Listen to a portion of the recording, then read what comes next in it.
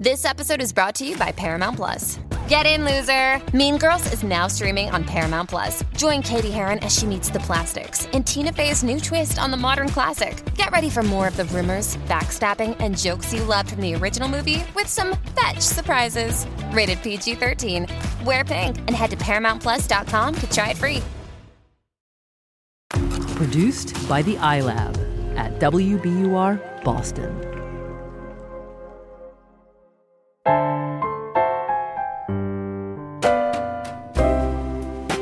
The universe has good news for the lost, lonely, and heartsick. The Sugars are here, speaking straight into your ears. I'm Steve Allman. I'm Cheryl Strayed. This is Dear Sugars. Oh, dear song, won't you please share some bittersweet days with me?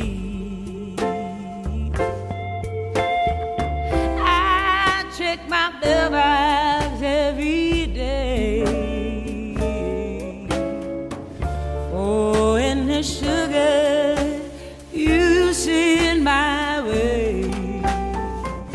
Hi, Steve. Hi, Cheryl. So, I have a story for you. Many years ago, I realized that I had to tell the truth about something I'd done. And telling the truth meant that I was going to really, really hurt somebody I loved very deeply. It also meant that I was going to have to fess up to something I deeply regretted and was ashamed of. I had cheated on my husband, my first husband. And, you know, I think that when we think about infidelity or, you know, any of those kinds of deceptions that we sometimes carry on in relationships, we think about, you know, how you try to get away with it, how you try to conceal what you've done. The thing about not saying something is it feels safe to us, and it often is safe in the short term. Right. And you know, I'd reached this juncture in my life where I realized that I couldn't do that. And so I spent this day, I woke up one morning and I thought, this has to be the day. And I can't let another day pass before I say what needs to be said. And the man who I was married to at the time went to work. He worked, you know, from like 9 to 5. And I was home that whole day, really just pacing and thinking. And of course, throughout the day, even though I was so sure I needed to say what needed to be said, I also kept trying to convince myself that maybe I shouldn't say it yet. Maybe I should wait another day. Maybe, you know, like, so what happened is I waited for him. He walked in the door. I told him, I have to tell you something, and it's going to be really hard to hear. And then I looked him in the eye and I said it. I said, I've been unfaithful to you. And he fell onto his knees. Oh. I'll never forget it. And then he fell onto the floor.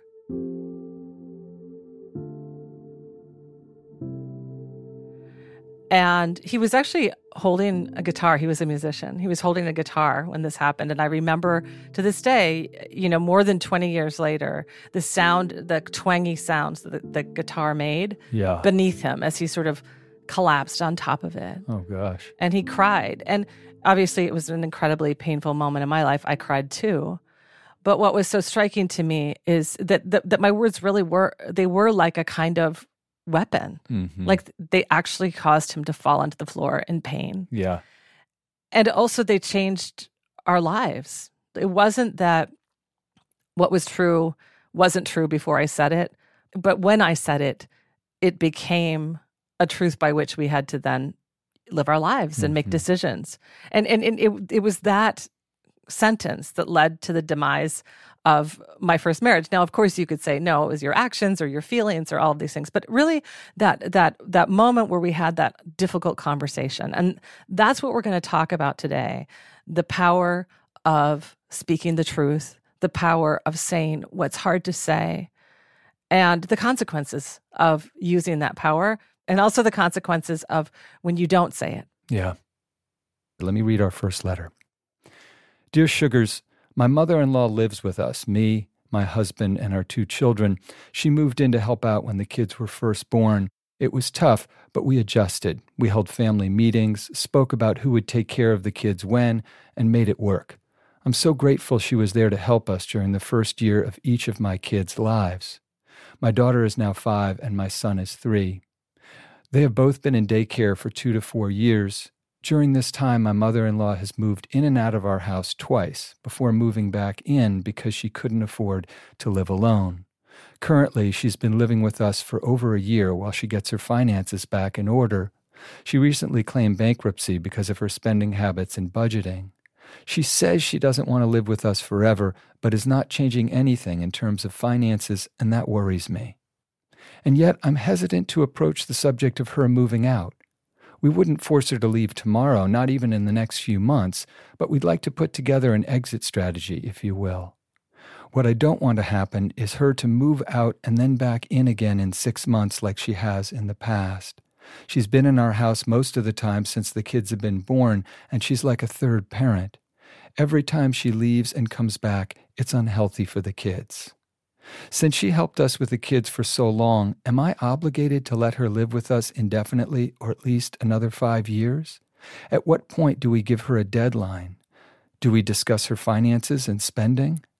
My husband is supportive of our decision, and he knows we need to have another family meeting about this, but I fear I might come off as ungrateful for the things she has done by pressing this issue. Signed, Ungrateful Daughter-in-Law. This is obviously fraught because, there's saying something hard and then there's saying something hard to your mother-in-law.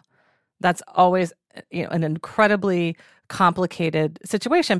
There are a couple of things that I was really struck by in your letter, and I think that you should draw on those things in particular. The first is your genuine gratitude for your mother-in-law. She helped you tremendously at a time in your life when you deeply needed it. Right. And I do think that doesn't mean that you need to have her living with you forever, but it does mean that you're obligated to her in some ways. And I think you should, think about how you might, in your gratitude, help her in this moment. And that might even be, instead of saying, okay, we want you out, say, we want to help you find a place and we're able to, pay for the down payment on this apartment.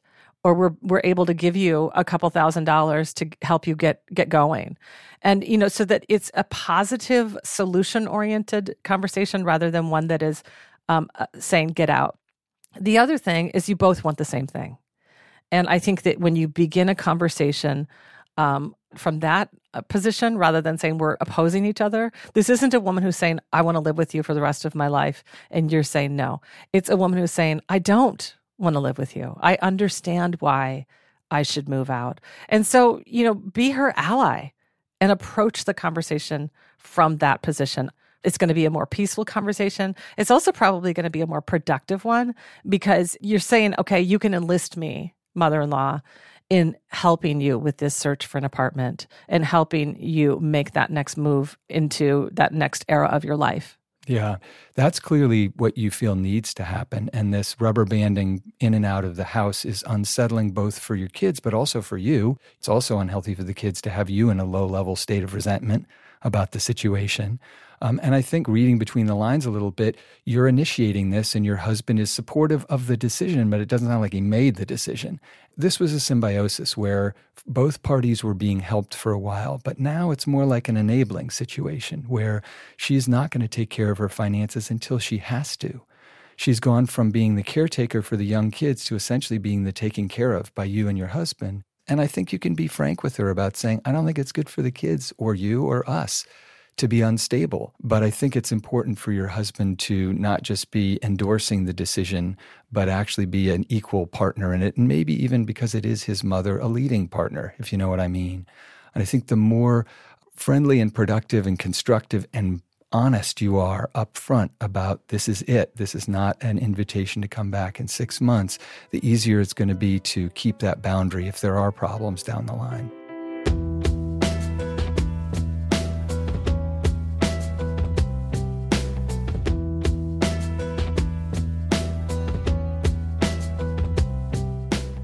All right, let's move on to our next letter. Dear Sugars, my 17-year-old daughter lives far away. This past month, she and I met in a different country for a vacation.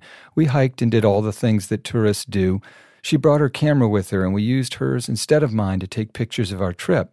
One day, while she was sleeping, I decided to download our photographs. When I plugged her camera into my laptop, I was asked if I wanted to download all the new pictures. I clicked yes. And boy, oh boy, did it start to download all the pictures, not just our vacation pictures. There were pictures of my daughter and her boyfriend in positions that would make you blush. Some of the pictures were only of her in porn star-like poses. I was stunned, then disgusted, then extremely sad. I cried. I waited for a while to mention it to her. After she was back at school and I was at home, I told her over the phone that I saw the pictures. I told her that it was foolish of her to take them and carry them around, and I said I was afraid others had seen them too. I told her to delete them, and she said she would. She's coming for a short visit soon, and I would like to know what you think I should do. I feel like she has somehow disgraced herself, and I am sad about it. I have 3 main concerns. 1, she is young to have sex. I understand that ship has sailed. She has had the same boyfriend, her first, for a year now.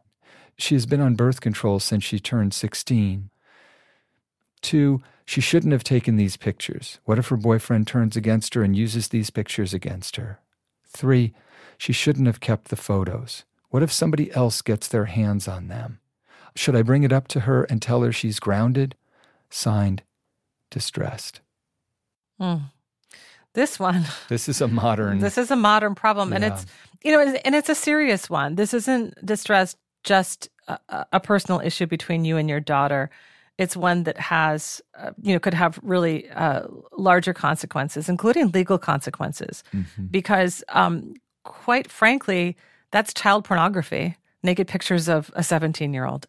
This isn't just, scolding your daughter and asking her to delete the pictures. I do think you should absolutely talk to her about it. Really, in a loving way, talk to your daughter about why this is important, that she not do this again. Because there are so many sad stories of people who, were in a relationship and they took those sexy photos. And then, years later, they pop up in places that really lead to some pretty devastating and negative consequences. So I would take this quite seriously. This is a conversation you need to have as soon as possible. I think it's extremely important before you have this conversation that you recognize that there are 2 things really in this letter that you're writing us about, Distressed. One is her sexual choices that trouble you, and the other is her choices that could hurt her. She's having what we assume to be consensual, and protected, responsible sex with her boyfriend. That disturbs you, and you could certainly share those feelings with her that you feel she's too young and so forth.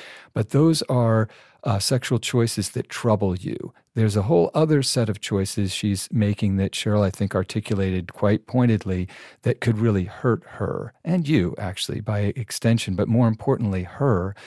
And I think it's important to make that distinction for her, and maybe even to, in the course of this conversation, say, I know there are certain decisions you're going to make in your sexual life with your body that I can't control. You're 17 now. We don't live in the same city. You get to make those decisions. They may trouble me, but they are your right to make. But as your parent and guardian, there are other decisions that really could hurt you. And I know it doesn't seem like they will, but they really could.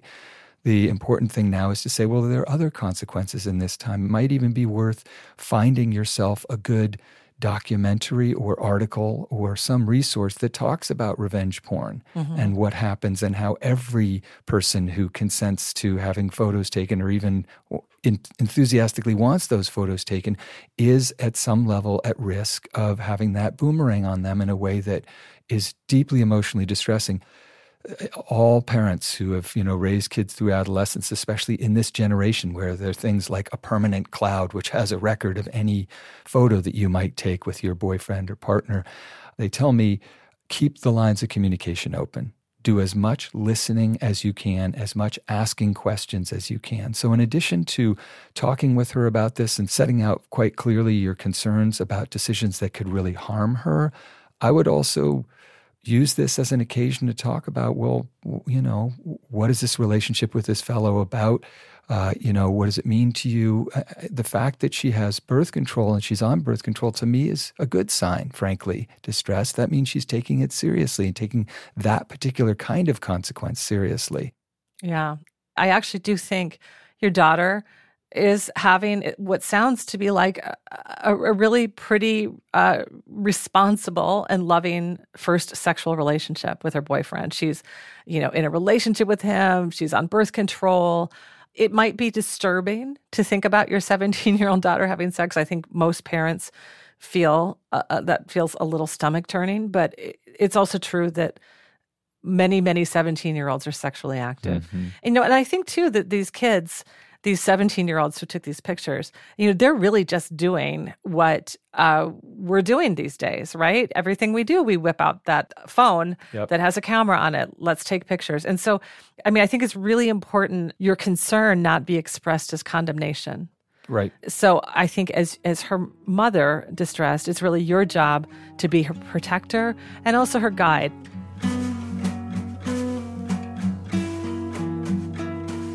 We'll be right back after the break.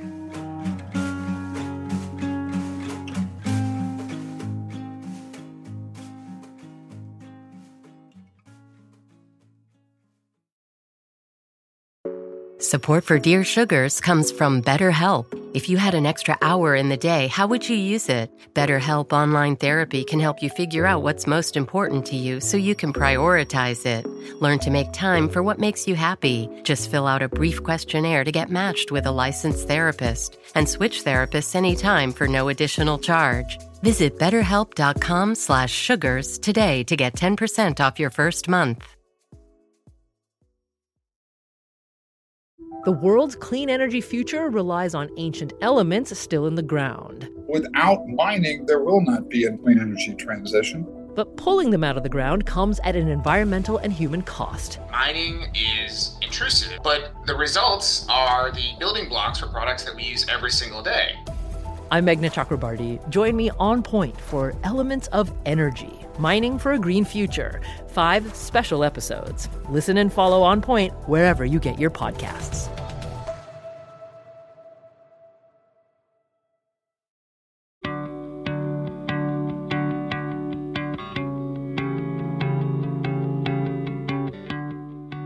Okay, you ready?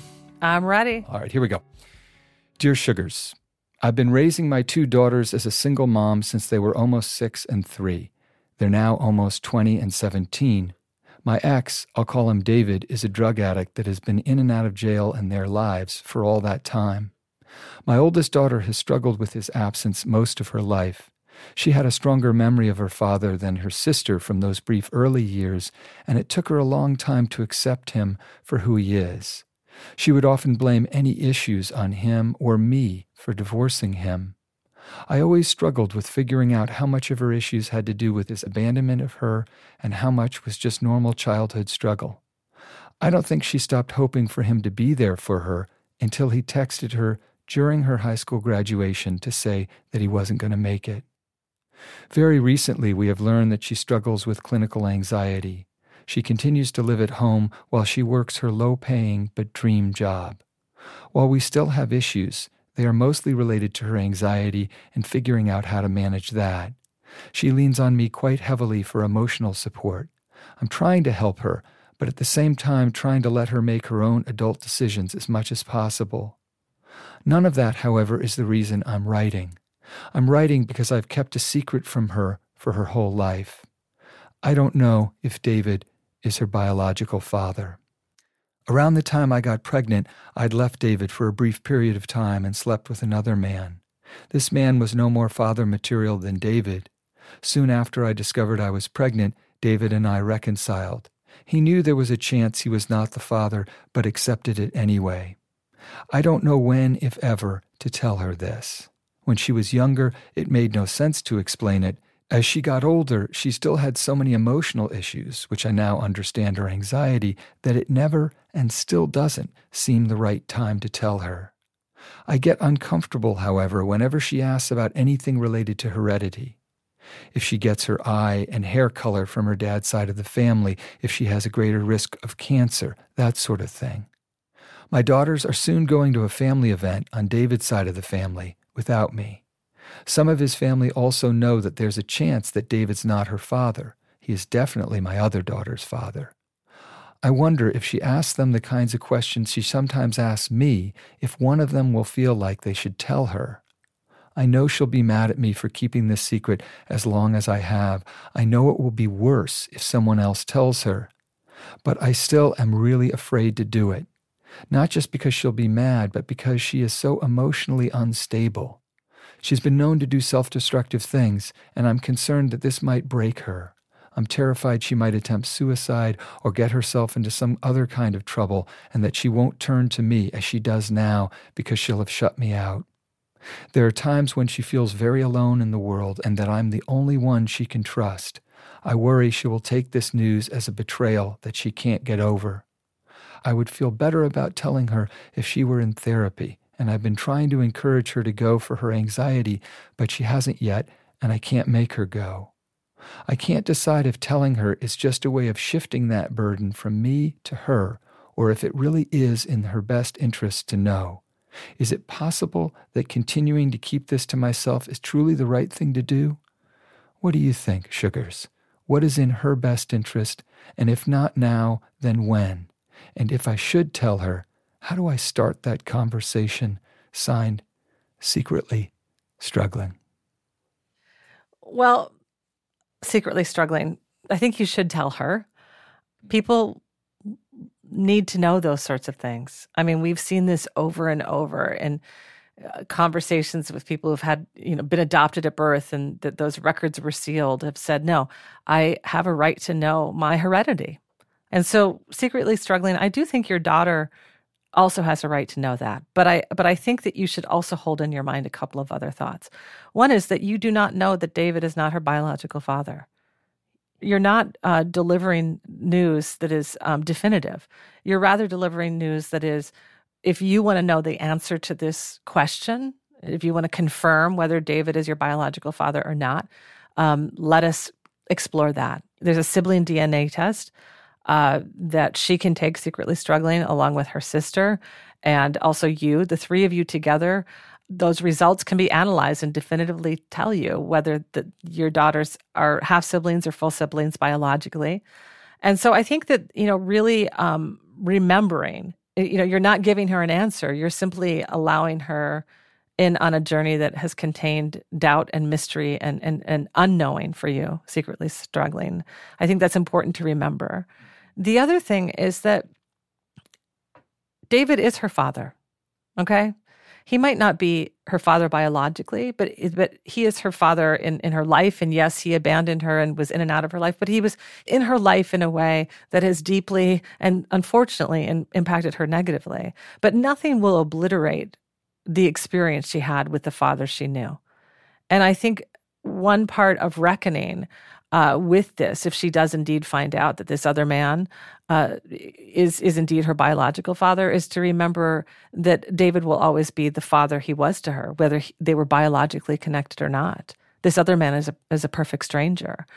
And I think that all of this is complicated enough that, you should be in therapy together. Not just encouraging your daughter to go to therapy for her anxiety, which I agree is a great idea.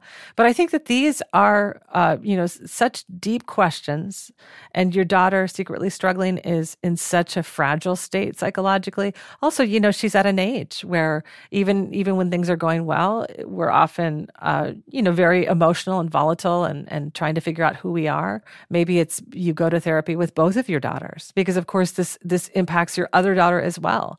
If you find that your two daughters have different fathers, this reshapes, at least in their minds, some of the things they've taken for granted about your family for their whole lives. Yeah. I think what you're failing to take into account is you've had to do something really hard, which is to raise two kids on your own with a father or fathers who are either not in the picture at all or are in the picture for brief ways that are ultimately disruptive and damaging to the kids who you're trying to raise up and keep safe and keep happy. I understand exactly why you've made the decisions you've made. I do think you're asking all the right questions, and I do think that you know that your daughter is starting to wonder about her heredity. And when she asks about things like the risk of cancer or even her anxiety, there is something to be said for the fact that, in a way, just saying it or getting that test and finding out the truth could explain certain things in terms of her mood, mood disorder, her anxiety, but even to be responsible about who she is. Mm-hmm. I think this letter from Secretly Struggling really, for me, clarifies in so many ways really the answers to all of these questions that have been presented to us by these letter writers on the show today, and also the many in our inbox where people have said, okay, there is something that I feel like I should say, but I'm going to push it aside and not say it. And what we see Secretly Struggling, it is true that would have been an awkward conversation to have with your daughters when they were kids, but it's also would have been an easier one. Yep. If you had found out definitively, in childhood, that, whether David was your older daughter's father or not, this wouldn't have been so complicated, because you could have started to really, first of all, just resolve the question, but also integrate that narrative into both of your daughters' lives, your family's life, right. Okay? And I get the reason you didn't do it. It's because it's hard to say that stuff. When I told that story about saying the hard thing to my ex-husband, of course, the reason it was so hard to say is because I hadn't said it for so long. Before I cheated on him, right. I knew the thing that I needed to say. And that was, I don't think I want to be married to you anymore. I didn't say that. Right. So then I did something that would force me to say that in a different way, in a more painful way, in a way that was absolutely at odds with my ethical code and my values and the person I believe myself to be. Right. And so to everyone listening, that, if you're that thing you need to say, what I want to say to you is say it sooner rather than later. Yeah. And we all put it off because it's hard, but it's not going to get easier if you wait. No. It almost always is better if you say it. And the other thing about this that I've learned is that, yes, I said the hard thing and a man fell onto the floor weeping, and I fell on top of him weeping too. And it was an extremely painful moment in my life. And it was a moment that led to only good things in the long run. That, it was a moment that freed us of a relationship in which we both were not getting what we deserved to get in our lives. We went on to be able to get that because we were brave enough to speak the truth to each other. Mm-hmm. And, I think that it's really important to ponder that, to all of our letter writers. Will it be hard when you say to your mother-in-law, I think it's time for you to move out? Or when you say to the daughter, I don't know if this man that you've thought of as your father is really your father. Will it be hard that day, that week, maybe even that year? Absolutely. But it will lead to better things in the long run. Mm-hmm. It won't be better in 10 years if you carry that burden inside of you, and live that life of uncertainty and regret and really an anger that often turns into rage. Yeah. Or to put it in the words of James Baldwin, not everything can be solved. But nothing that isn't confronted can ever be solved. That's your guarantee. But I could not agree more deeply that the truth has a weight, and that weight doesn't relent until it's out.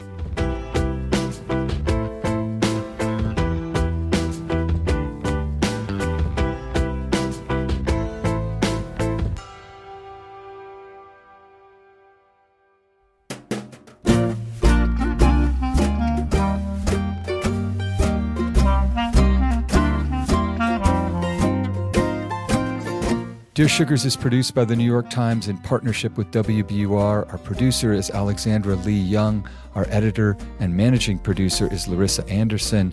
Our executive producer is Lisa Tobin. Our editorial director is Samantha Hennig. We recorded this show at Argo Studios in New York City with Paul Ruest. Our mix engineer is Josh Rogeson. Our theme song is by Liz Weiss, and other music is by the Portland band Wonderly. Please find us at nytimes.com/dearsugars, and please send us your letters at dearsugars@nytimes.com. That's Dear Sugars, plural, at nytimes.com.